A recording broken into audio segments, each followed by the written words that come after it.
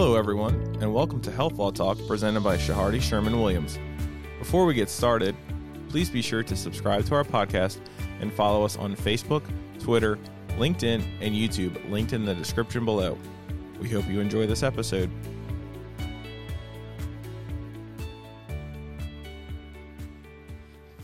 Good morning, everyone. This is Rory Bellina and special guest today, Chris Martin in the studio. Today's topic is going to be a part one of a three-part series on the OSHA mandates that have been coming out on vaccines. There's one for private employers, there's one for federal contractors, and there's one under CMS for healthcare. So, Chris, welcome to the show. Thank you for joining us, and thank you for taking a deep dive into this and being available to talk with us about it. Glad to be here, Rory. Thank you. Thank you. So, Chris, why don't you tell our listeners, I think it's the first time you've been on, so why don't you tell our listeners a little bit about yourself, and then we'll jump into today's topic. Sure. I'm a healthcare lawyer here at Shahardy Sherman, board certified, as is Rory recently. Thank you. And we do a lot of regulatory and compliance work in that space and have gotten a lot of inquiries about these mandatory vaccines from our clients. And so we thought we would try to educate ourselves and the clients a bit more on the nuances and details of these hundreds and hundreds of pages of new regulations. Sure. And from what I understand, and I think what we're all looking at is there's three of these, right? There's one for private employers, contractors, and then CMS healthcare workers. Can you give us like a brief synopsis of what this three-part series is going to look like for us? Sure. Today we're going to talk about the OSHA private employer mandate, which applies to any private employer in the United States with more than 100 full-time or part-time employees. The second the next one will be probably on the CMS vaccine mandate, which applies to any healthcare providers who are certified or who take Medicare or Medicaid and it's going to be a condition of participation. So it's a very powerful enforcement mechanism by CMS. So it'll apply to almost any kind of healthcare provider except probably a physician office. Wow. And then the third one is the federal contract. If you're a federal contractor with the government, that's the third mandate. Okay. I mean, that's great, and I think you mentioned, I've gotten a few calls. I know you've been busy on this as well. It seems that the two big buckets that we're facing right now are the private employers with 100 or more employees, like you mentioned, and then healthcare. So let's just jump right into it. I know you've done extensive research on this, and the private employer one especially, because that seems to capture kind of a lot of the working force. But why don't you tell us a little bit about maybe the concept behind what the federal government's trying to accomplish and this first bucket that they're kind of targeting per se. Sure. So as you know, OSHA regulates safety in the workplace, and this new mandate is really comes out of OSHA's authority to regulate those circumstances where there's a grave danger to worker safety.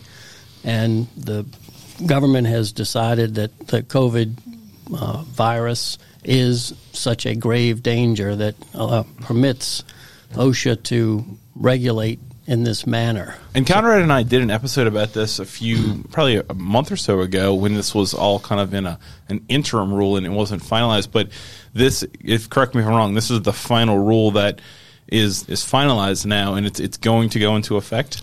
It is in effect. It went into effect November the 5th. Okay, so a week ago. The Fifth Circuit Federal Court of Appeals, within days, stayed it. Okay. Halted its enforcement, citing, I think they said, grave constitutional issues. So right now it is not in effect, but it did go into effect on November the 5th. I think one point to make is it's a temporary rule. It expires in 6 months unless there's a permanent rule that replaces it. Interesting. Okay, so it's only for 6 months, and that clock starts, I believe you said, on November 5th. So, I'm interested, and I think our listeners are interested, is we're kind of going to go over the basics and then get into some of the more the detailed questions. But let's start with the most important one, I think, is who does this apply to? So it applies to any private employer in the United States, any private employer. Could be a law firm, could be a trucking company, could be any, as we said, private employer with over 100 employees. They count 100 employees to include full-time or part-time employees.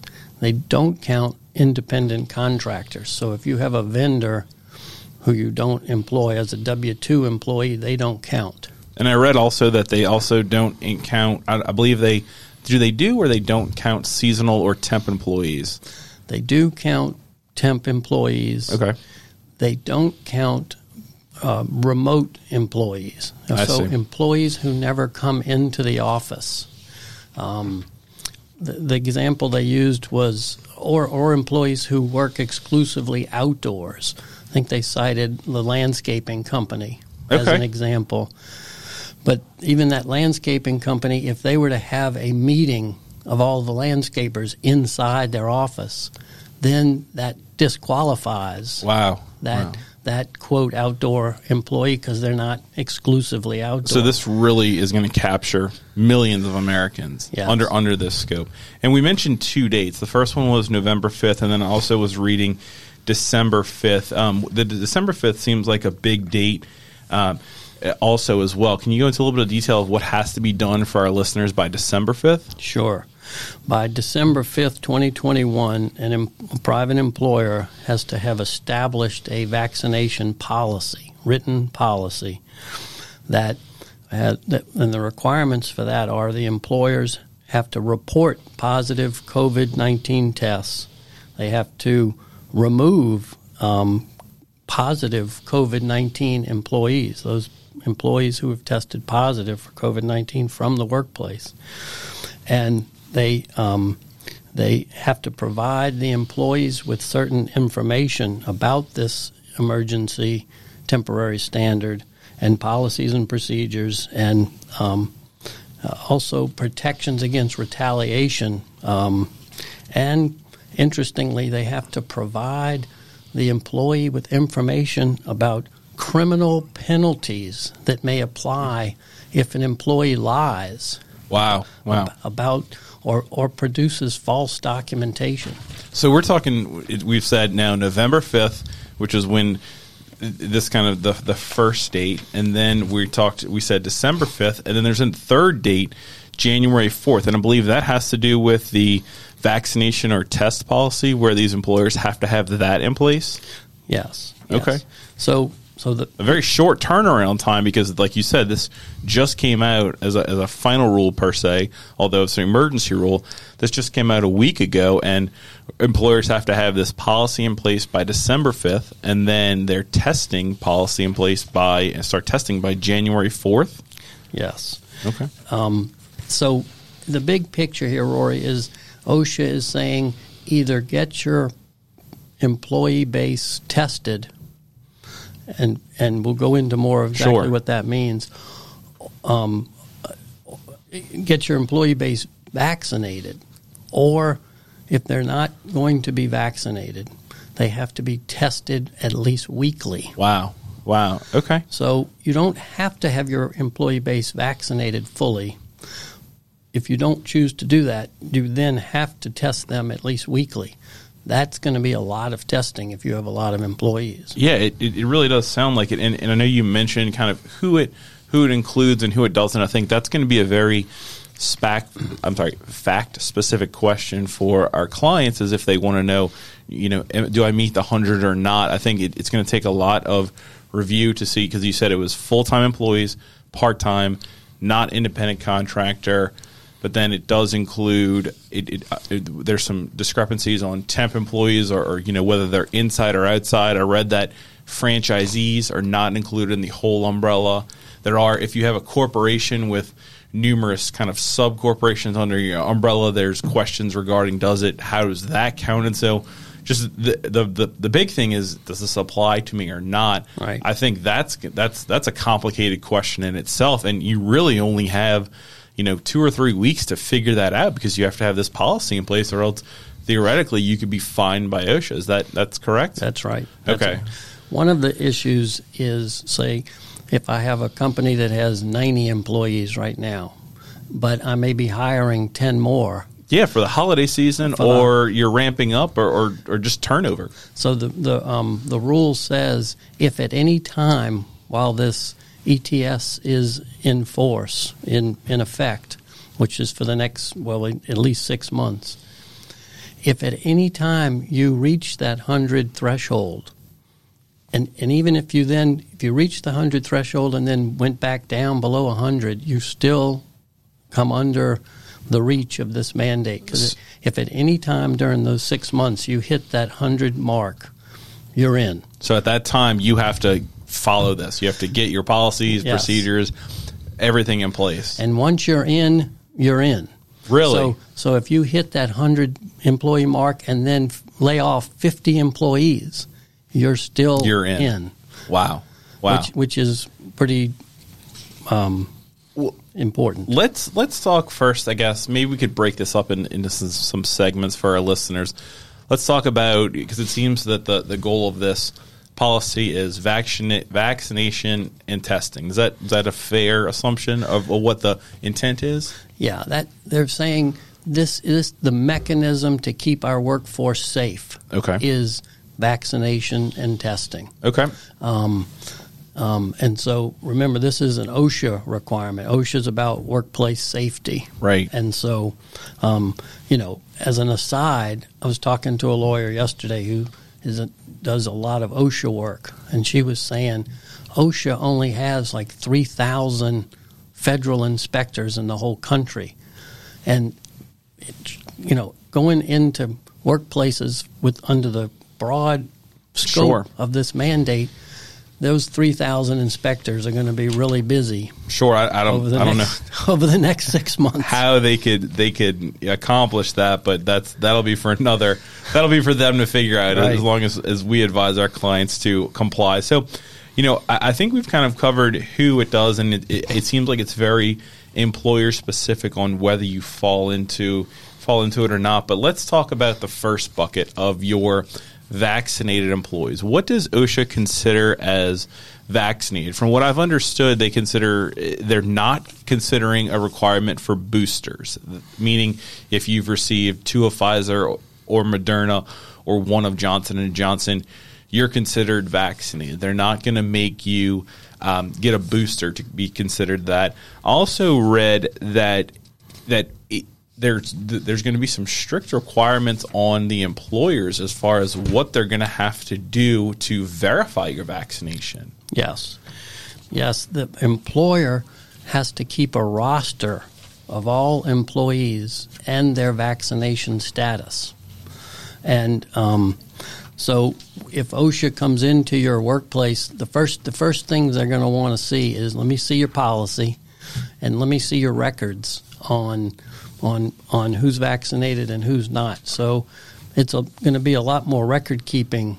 Sure. And these vaccination records, Rory, are medical records. So they're not something that, again, I definitely want to get into that, but that's a whole other area of concern that employers maybe have never dealt with before. I mean, unless you're in the healthcare field or something that requires you to ask your employees about their medical records, this is something that could be brand new to someone in HR or a company that doesn't even have an HR department trying to figure out what to do with these. And you mentioned the example of OSHA walking in. So the first thing, this would be a worst case for everyone, but assuming that OSHA walked in, they're going to want to see your policies and procedures, your vaccination efficacy, safety, and benefit. I mean, they're going to want to see a lot of things, but it seems that on a very short timeline, December 5th, that's when they're going to want to see these documents. Now, for the vaccinations, what are they accepting as proof of vaccination? Is it the card? Are employers allowed to look at, in Louisiana, we have the Health Wallet app where you could see on an app that they're vaccinated? I mean, I assume they're accept those. I was just curious, how far is a company going to have to go to verify all of their employees are vaccinated? Well, pretty far. The acceptable proof of vaccination includes a record of immunization from a healthcare provider or a pharmacy. So that would probably be your little white COVID card. Right. I think LA Wallet would qualify. A copy of medical records. You could produce a medical record saying, here's where it shows I've been vaccinated. A copy of immunization records from public health or state immunization information system. So the state keeps records. You could access those. Or any other kind of official documentation from a healthcare provider. If the employer or the employee can't prove proof of vaccination, the employer has to assume they're not vaccinated. Really? Mm-hmm. And then they would fall under the second category of masking and testing, correct? Which we're going to get to later in this episode. So your HR person or someone on the higher level is going to have to start checking all this, right? And storing this information, making some sort of spreadsheet, I guess, and keep it kind of rolling to as you hire people and fire people. No, that's right. That's right. So, I mean, there's from a practical standpoint, we really don't exactly know how this is going to play out. But, the easiest way, obviously, would be to have your entire workforce vaccinated. Sure, that'd be the easiest, right? From an employer standpoint, that would be best case for the employer because then they're done with this. They're done. You don't have to do weekly testing. You don't have to have wearing face coverings. That's a pretty onerous. That's 100% compliance. Right. That's one method. Another approach that an employer could take is to say, I'm not going to push this mandate of vaccination on my employees because maybe too many of them will quit or decide to retire. So I'm going to set up at the front door or as they walk in every day testing. And I will just test the heck out of every employee once a week. So let's jump right into that because that sounds more onerous and there's obviously reasons and expensive. Why people do and don't want to get vaccinated. And we've talked about that on numerous episodes.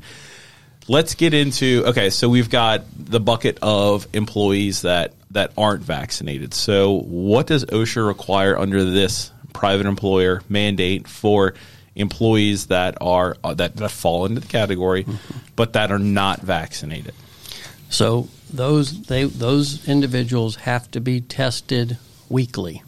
Weekly at a minimum of 7 days. And every 7 days. What kind of test does OSHA accept? So OSHA, in their regulations, they have a list of tests that are acceptable. Which I presume they have to be FDA approved. And I read this that there's some discrepancy on will they accept at-home tests, and it's also, I believe, the burden of the employer to verify that an employee, if they do take an at-home test, that it's accurate, that it was negative, that if ultimately they found out that the employee says that they're taking an at-home test and it's negative and it's not, they could still hold that employer liable for that.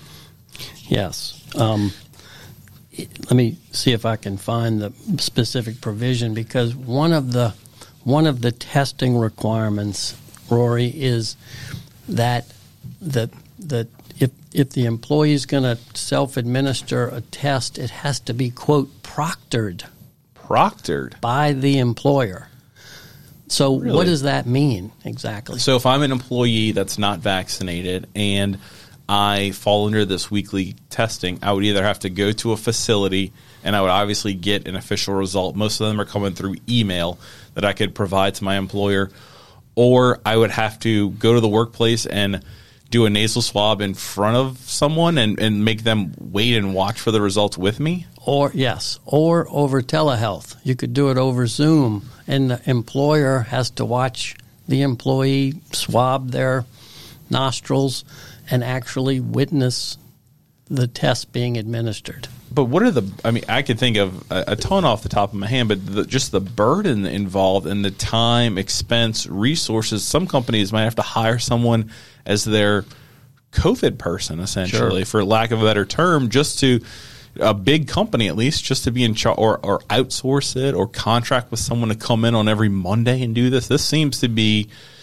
we understand the government's intent, but this seems to be a lot for employers that are not prepared for this. Absolutely. And that don't have policies in place. Absolutely. What OSHA is concerned about is they won't allow a self-administered, self-read test. Interesting. Unless it's observed by the employer, or the quote they use is other authorized telehealth proctor. Interesting. Okay. And I also read on the testing side that an employer may pass the cost off of testing along with the employee unless there's a state regulation that says that you can. I mean, I know that a lot of these facilities that are doing testing, it's free or low cost based on where you go.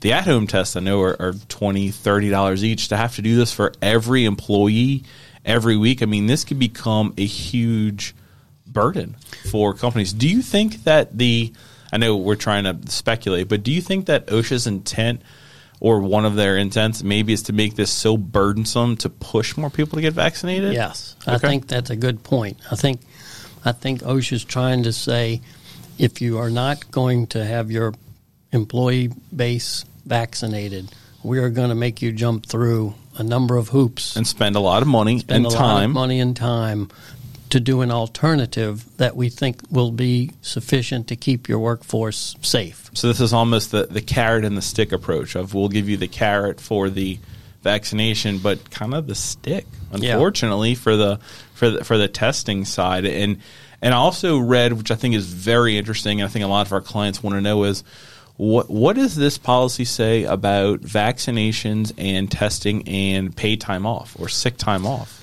So you made a point that the ETS, this mandate, does not require the employer to pay for the cost of the test. But we need to talk before the end of this about the exemptions, okay. the medical and religious exemption. But the employer under this mandate has to provide at least up to 4 hours of paid time off to be tested. Wow. So is that 4 hours every week? Right.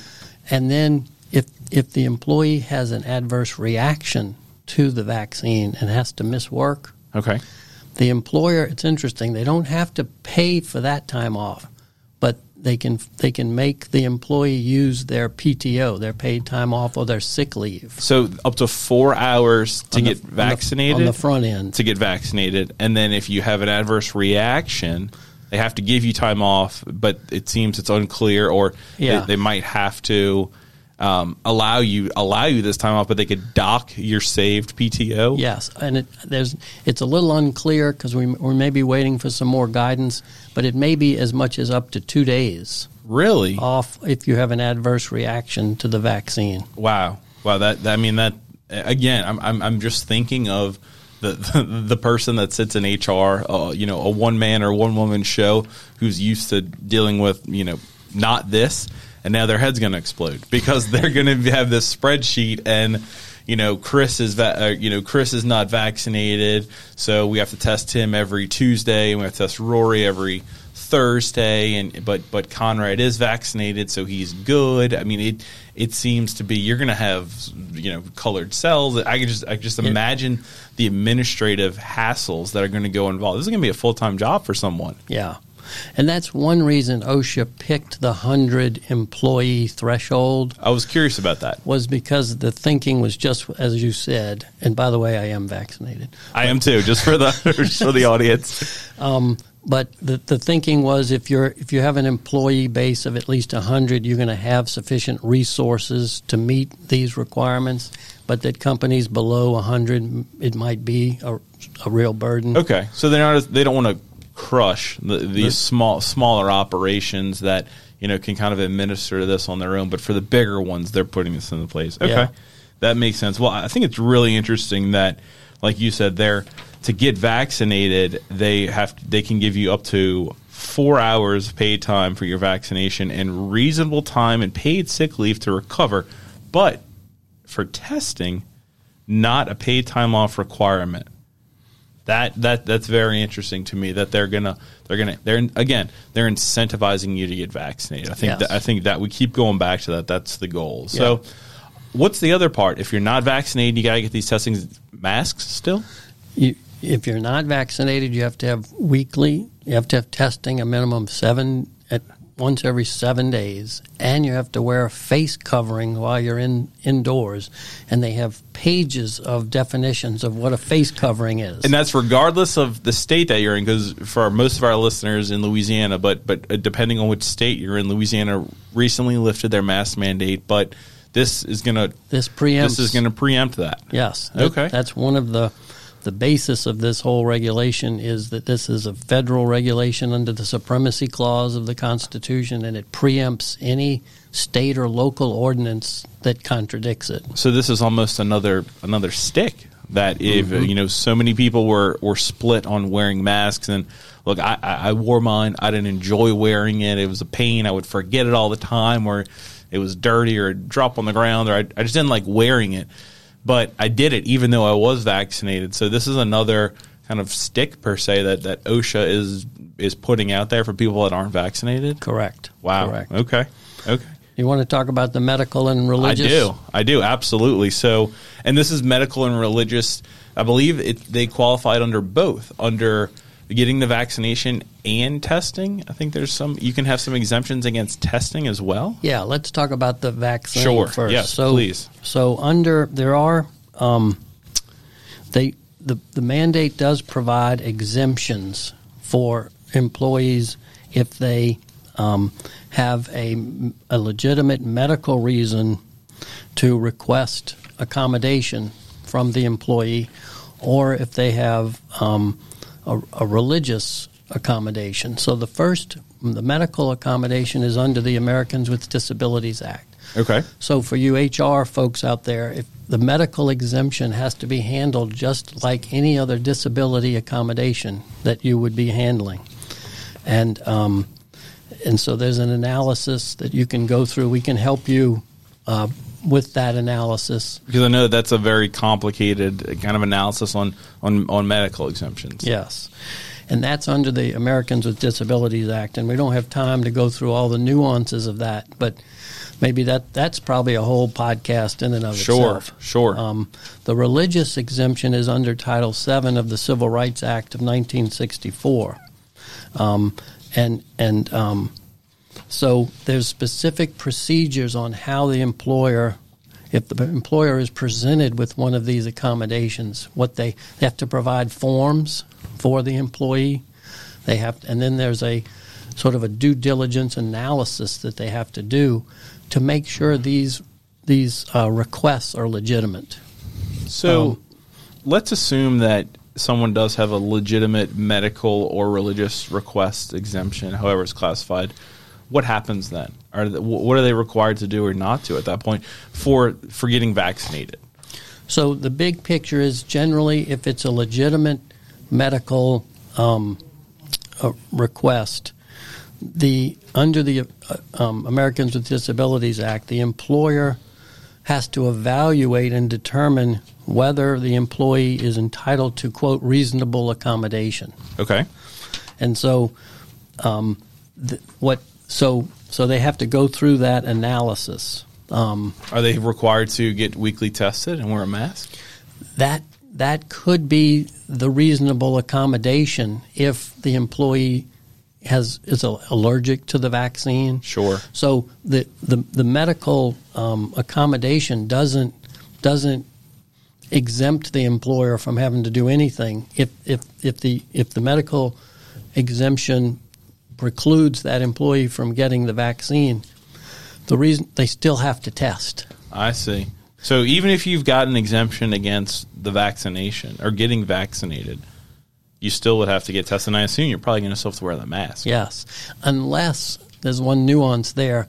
Unless that medical exemption also applied to the test or the mask for some reason. So you would have to have something really very, very thorough that would cover a serious medical accommodation or religious accommodation to cover all three. But it sounds like you mentioned, I know I've had a client reach out to me that had an allergy issue and was successful in getting a medical exemption from the vaccines.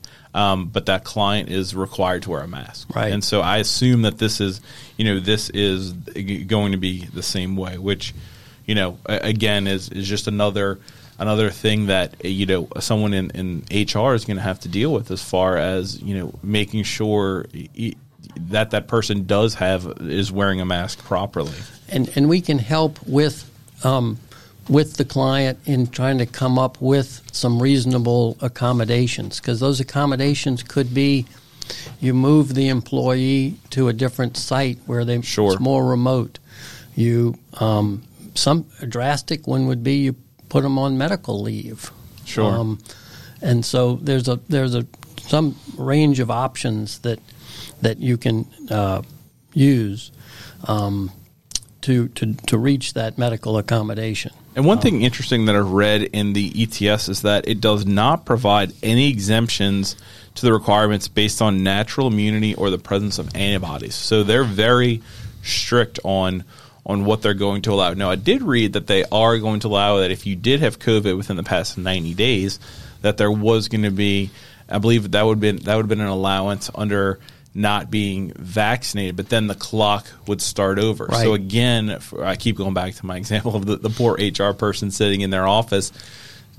This is a lot. It is. It's a lot, and I think we've covered kind of the big basics. And obviously, if anyone has any questions, they could contact us. But I'd like to kind of spend the last few minutes of our show just talking about what your thoughts are on from a healthcare compliance and bringing in kind of the healthcare side of this, or the patient or really employee privacy side of this. I mean, what effects do you see this having on employers?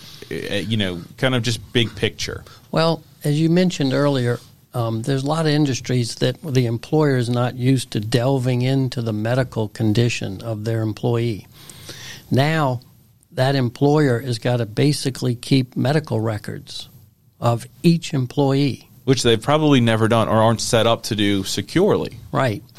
And it has to be accurate, it has to be current, and as you said, it's going to change. It's dynamic. It's going to be changing perhaps every week for those that aren't vaccinated. Right, because some people are on the Monday testing schedule, some people are on the Wednesday. That's a lot. A couple of hospital systems here in Louisiana that I'm familiar with, on their name badges, they have a sticker. Now, it's different for hospitals, and we're going to talk about that in our next episode because they're requiring it, but are these employers going to reach a point where they're going to have to mark, Chris, here's your sticker that you're vaccinated, so I know that you don't have to wear a mask, but, John is unvaccinated and he's supposed to be tested on Friday, so he's got a red sticker, and that means with a star, so that means that red means unvaccinated and star means he should be wearing a mask. I mean, are these things that companies are going to have to do? Yeah, I think those are good questions, and we don't really know the answers to because you still have HIPAA. That's what I was thinking. I put back on I take off my HR hat, which I really don't have, but I take that off and go back to healthcare side.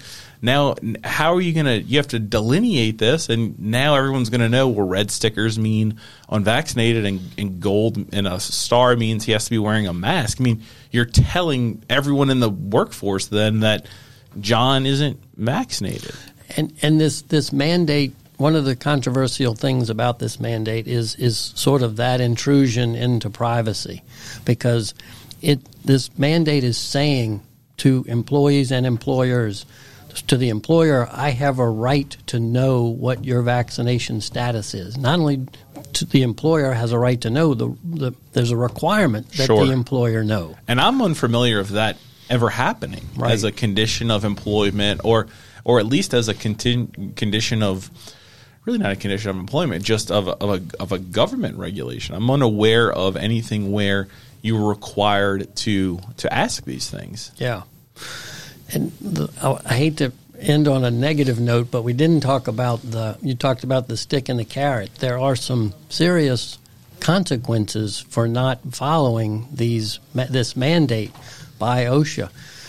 And so I mentioned, so how it's up to like $13,000 per violation. And additional citations or penalties for willful or egregious failures to comply. Per violation, though. So per violation. And that could be per employee. Right. So even if they're not wearing a mask, they're not getting tested regularly, that could rack up very fast. And so, the employer might be sitting out there going, well, how the heck is OSHA ever going to find out? Well, you have very rigid reporting requirements. If one of your employees tests positive for COVID, you have to report that.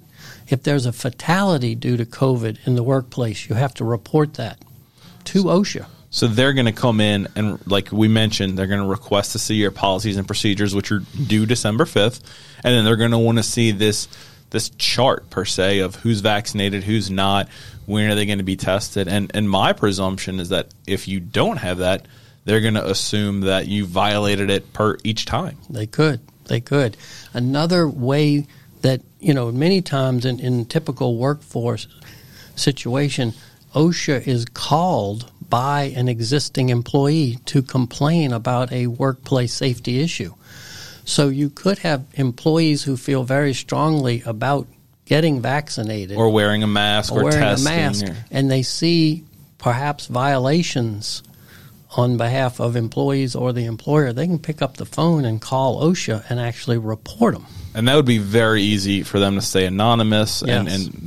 So that's another, it's very important for private employers to follow this. Now, you mentioned at the beginning of our episode that this has been challenged and it's been stayed here. Can you give us a little bit, and we don't have to jump a ton into it, but just kind of a little bit of, and I've been following it here in Louisiana and kind of across the country. It's being challenged. I believe we're up to 26 states. Can you kind of give us a little bit of what's going on, where you think it's going to go, if it's going to make it to the Supreme Court, kind of a background on the challenges going on with this, or what are the challenges? Yeah. So there's a number of courts of appeals. Fifth Circuit, as you mentioned, has stayed this enforcement. There's a hearing on the permanent injunction coming up pretty soon in the Fifth Circuit. I think what's going to happen, Rory, is you're going to have a split in the circuits. Maybe the more liberal circuit is going to rule that this mandate is enforceable and it's valid and it's constitutional. Maybe the Fifth Circuit, which is a more conservative circuit, may continue to stay the enforcement. So you're going to have this conflict in the circuits.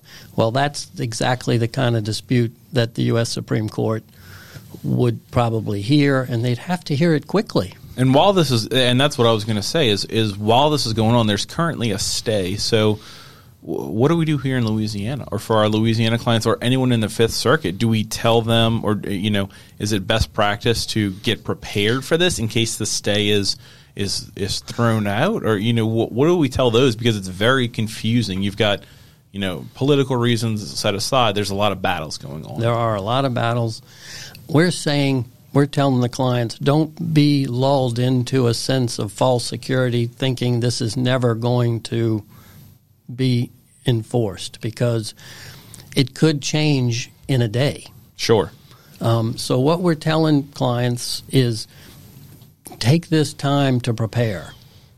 Use the stay to your yes, benefit, per se, but still be cognizant of these deadlines. You have a lot to do, because if the stay is lifted, OSHA's not going to have a lot of patience with companies that say, "Oh, well, I wasn't ready," when it was in force on November the 5th. So it may not come to fruition, but I think the safer course is to prepare as if it does, and wait to see what the court system does. To be prepared. And like you mentioned earlier, I think we are, we're well versed in this. We're ready to help out if anyone has any questions. The big thing that you want to tell people kind of to wrap this up is if they have questions, comments, concerns, need help, the big thing right now is you need to get these policies in place. And we're helping clients literally today Sure. with their policies and procedures and to set up to meet these deadlines. Well, I think this has been super informative. I've had a lot of questions answered that I was unaware of, and the next one we're going to do is we're going to talk about the healthcare one, which is it's probably even more complicated. But we're going to talk about that in our next podcast, and then following that, the federal contractors. So, Chris, thank you so much for all this and for joining us. It's been great, and we'll see you on the next episode for healthcare workers. Look forward to it, Rory. Thank you, everyone, for listening. And if you have any questions, comments, or concerns, all of our contact information is provided in the links below.